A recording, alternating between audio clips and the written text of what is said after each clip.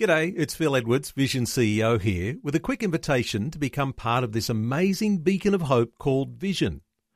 Together we can put our love into action to help people of all kinds build or rebuild their lives on the truth of God. Please consider the part you can play during our upcoming Visionathon appeal, remembering that it's your support that makes Vision possible, including this podcast. This podcast is made available by Vision Christian Media, thanks to the generosity of our supporters. Your donation today means great podcasts like this remain available to help people look to God daily. Please make your donation today at vision.org.au.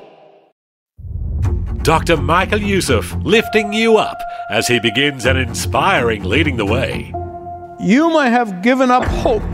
He will give you a new hope. You may have lost your joy. He can restore to you greater joy. You may have allowed fear to seep into your life and to fill you with fear, but God can fill you with faith.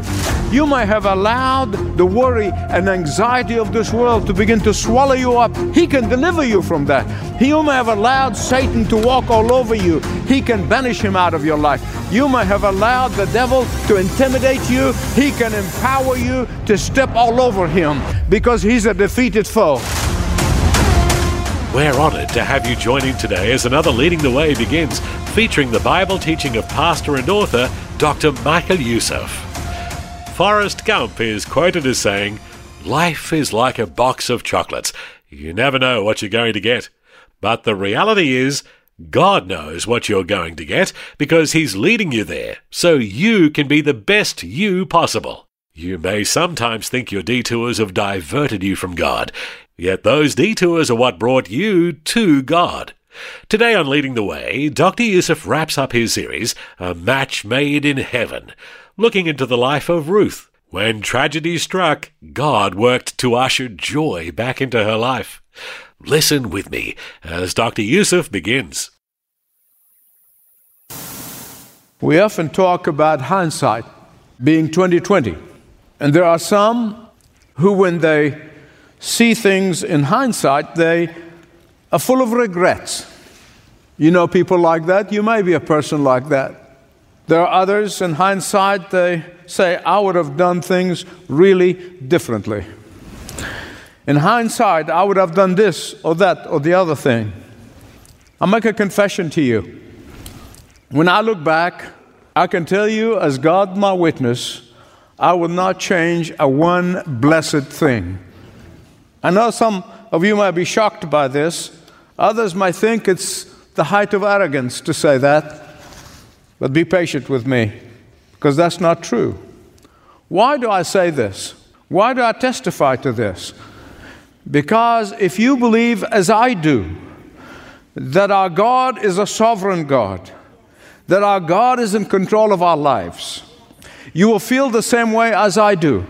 Namely, that because of the sovereign God is in total control of every aspect of our lives, even in the failures, even in the detours, even in the delays, even in the heartaches, even in the dark alleys, and even in the foolish decisions, He overrules. For if your perspective on life is that you are living under the control of the sovereign God, then because of that perspective, you will live above the temporary setbacks. You will live not in constant regret, that you will live above that regret, that you live above of what ifs and what if and what if and what if. When you have that eternal perspective, then you face setbacks, and then you face detours, and then you face delays, and as many of you know, I've been through them all. You will see the hand of God at work.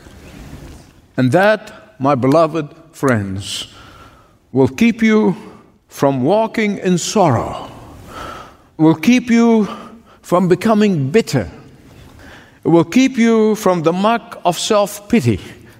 Yes, it will keep you from being a cynic and a critic.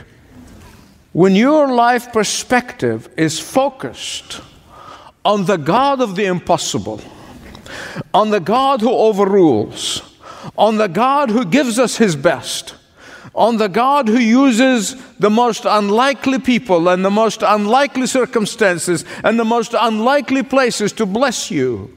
That, my beloved friends, will make all the difference in the world in your life and in mine. Can I get an amen? Amen. Amen. This is the fourth and the last in a 4-part series from the book of Ruth, that little tiny book of Ruth in the Bible. I think it's the only book in the Bible that's named after a Gentile, particularly in the Old Testament. First, we saw how Elimelech's family tried to short-circuit God's provision and God's protection, and they ended up in enemy's land in Moab. Secondly, we saw how God operates by appointment during those holding patterns that I talked about. Then we saw how our kinsman redeemer, just like Boaz, he spread his cover over us. He has redeemed us from our sin. He's redeemed us from our failures. He has redeemed us from our shortcomings. He redeemed us from our shortcuts. How he redeemed us even in the times when we wandered in the wilderness. Here we see the eternal perspective. I call it the helicopter view. And this chapter 4 is the helicopter view. This is where the picture is so clear. And here we see in Ruth chapter 4, Ruth getting married to Boaz. Everybody loves a wedding, except the father of the bride. He has to pay for it. But soon you'll find the deluge of God's blessings open from heaven, and Boaz and Ruth would have a baby boy. They named him Obed, which means servant of the Lord. From the grief and the sorrow of loss and the men in the family comes the father of Jesse. From the broken pieces that fall apart in the Amalek family, the repentance and returning and coming back home comes the grandfather of King David. From that grief and loss and pain comes the human ancestor of the Lord Jesus Christ, the Son of David. But there's something here I don't want you to miss. Don't miss it. Actually, if you read the book, I don't know how many times you've read it, you probably missed that. I missed it several times until this time I was reading it carefully. And how this book is absolute, that little book is saturated. It pulsates with prayer. In every part of it, it was saturated in prayer. Let me give you examples. In chapter 1, verse 8, Naomi prays for her widowed 2 daughters-in-law. In chapter 2, verse 4, Boaz greets his reapers in a form of prayer. In chapter 2, verse 12, Boaz welcomes Ruth gleaning into the field in a form of prayer. In 2:20, Naomi prays in thanksgiving to God for Boaz's generosity and graciousness to Ruth. And in chapter 3, verse 10, Boaz responds to Ruth's visit to him in order to encourage him to say, it's okay to propose to me. He does that in prayer. And then in chapter 4, verse 11, all of the people in Bethlehem pray together in thanksgiving to God as they see the transaction taking place at the gate. Every aspect of life is covered with prayer, from the routine to the extraordinary, from the daily work to the daily interactions, from the private moments to the public moments. All of life lived in that perspective of the sovereignty of God in prayer. I believe the little book of Ruth, if it teaches us anything, it teaches us perspective. Say that word with me. Perspective.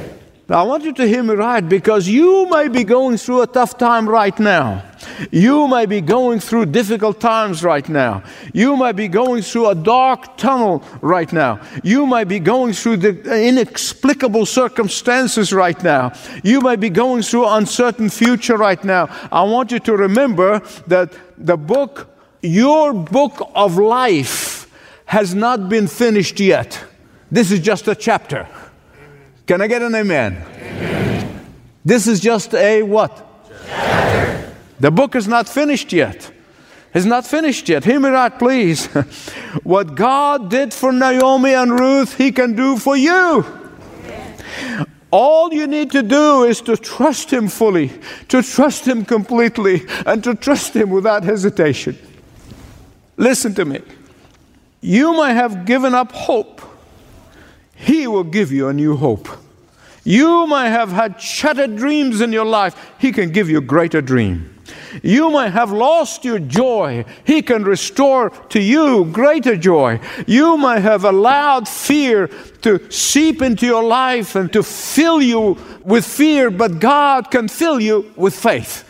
You might have allowed doubt to threaten to choke you and choke the spiritual life in you, but He can set you free. You might have allowed the worry and anxiety of this world to begin to swallow you up. He can deliver you from that. You might have allowed Satan to walk all over you. He can banish him out of your life. You might have allowed the devil to intimidate you. He can empower you to step all over him because he's a defeated foe.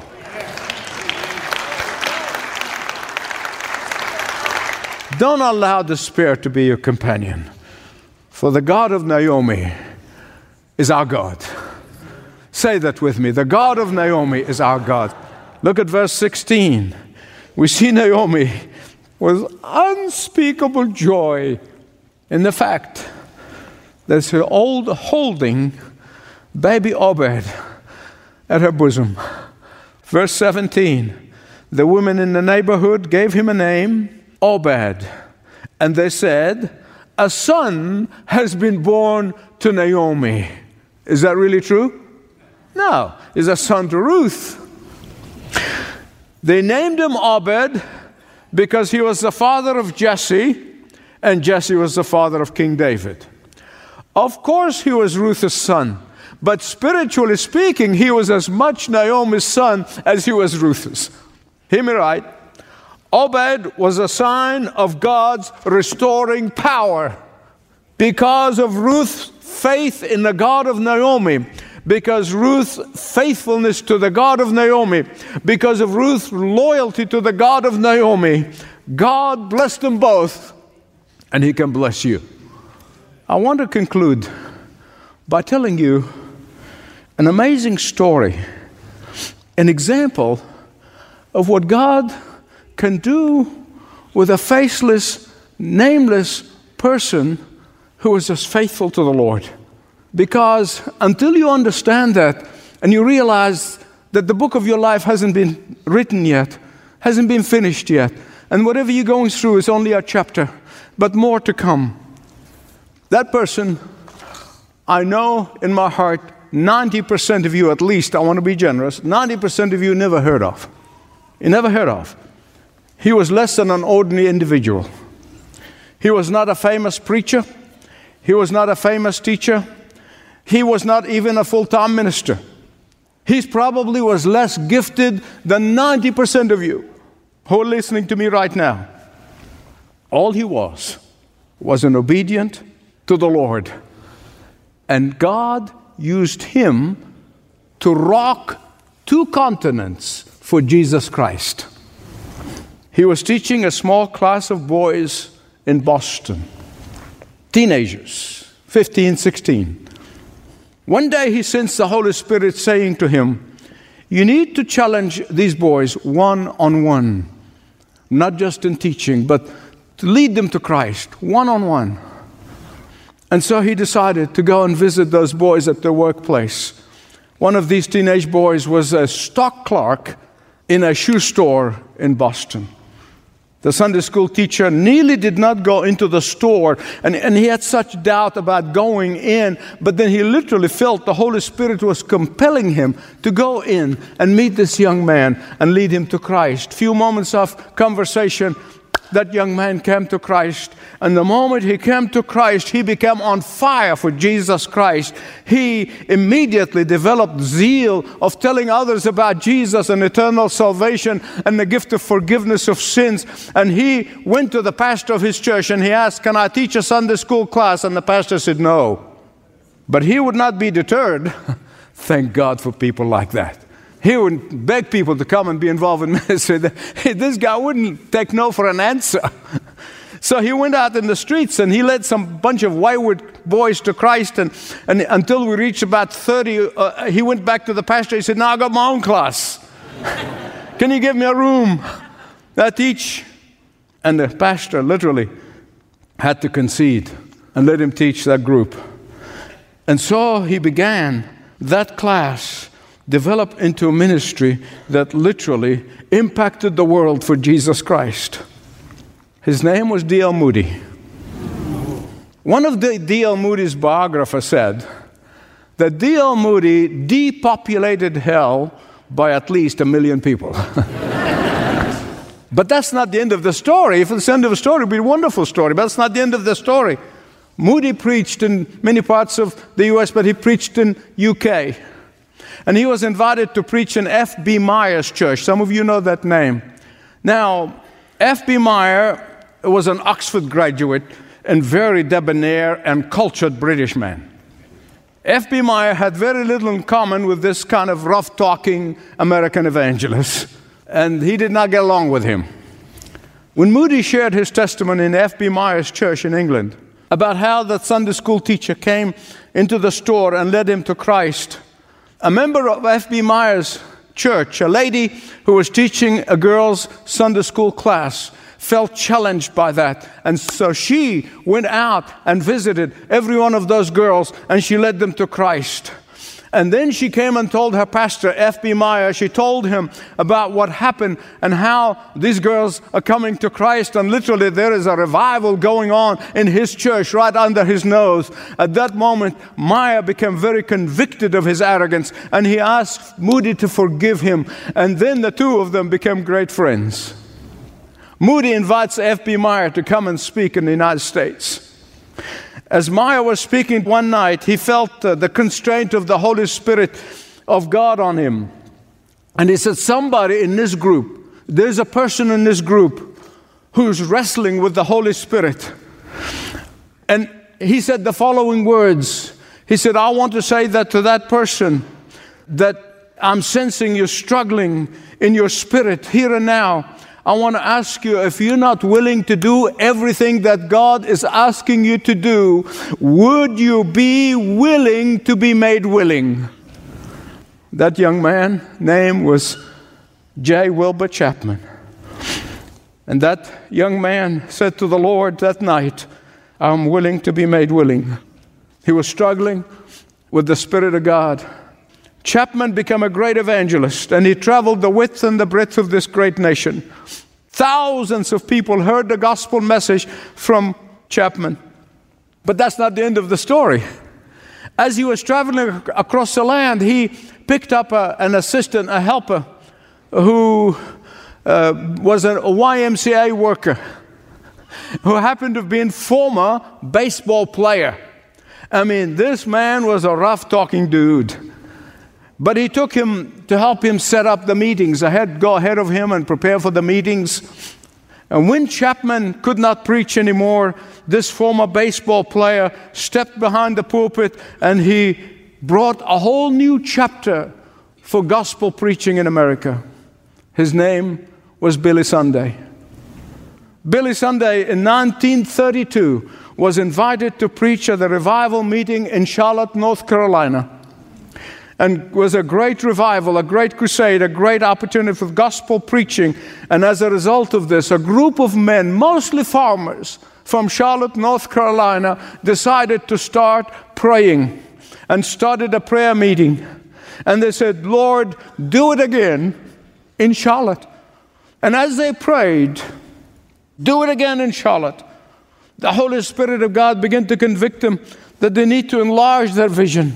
They need to elevate their vision. So they began to pray, Lord, do something in North Carolina. And then the longer they prayed, the larger the vision became. So they started praying, Lord, do something in Charlotte that will impact the United States.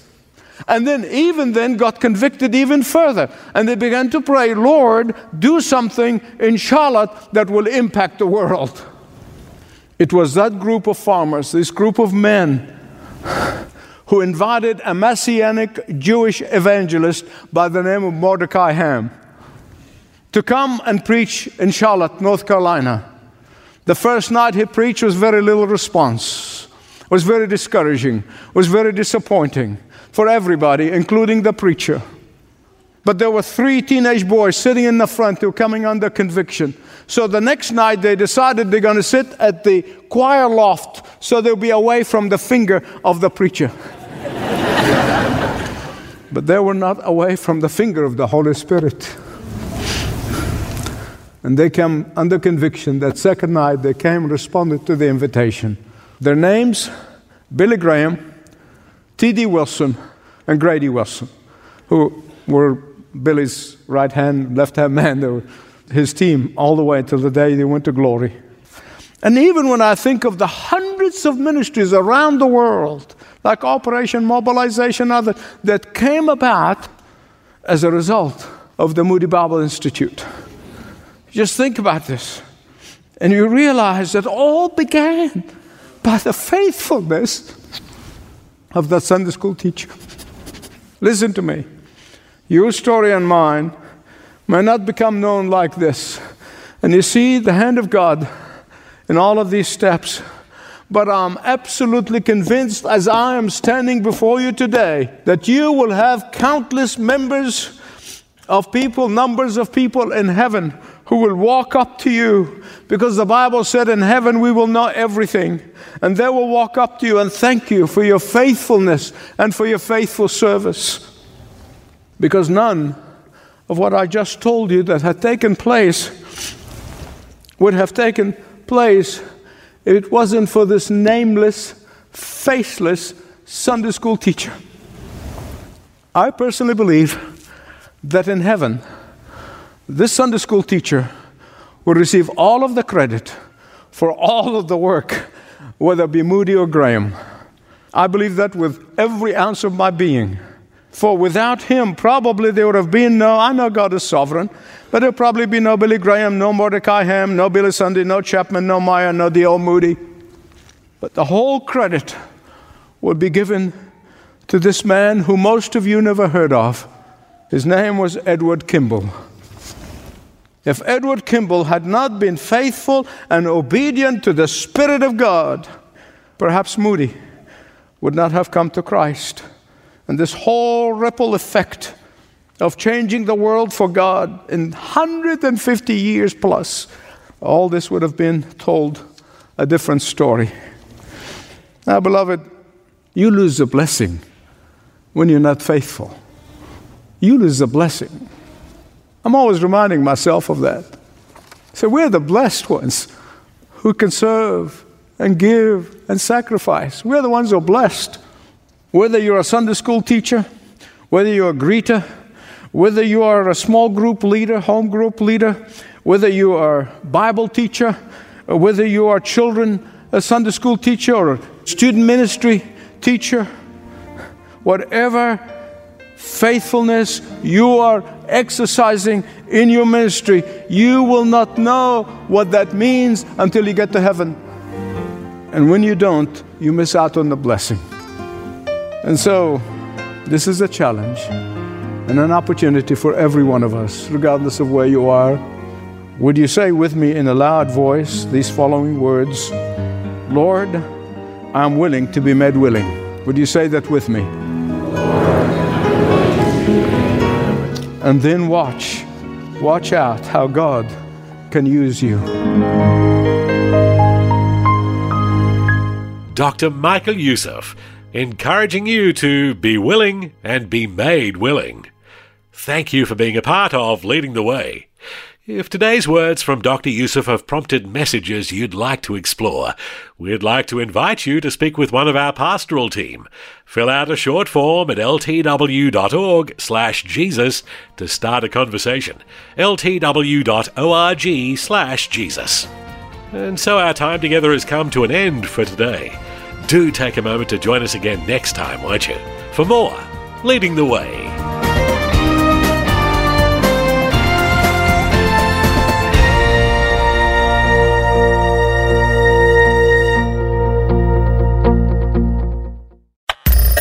Thanks for taking time to listen to this audio on demand from Vision Christian Media.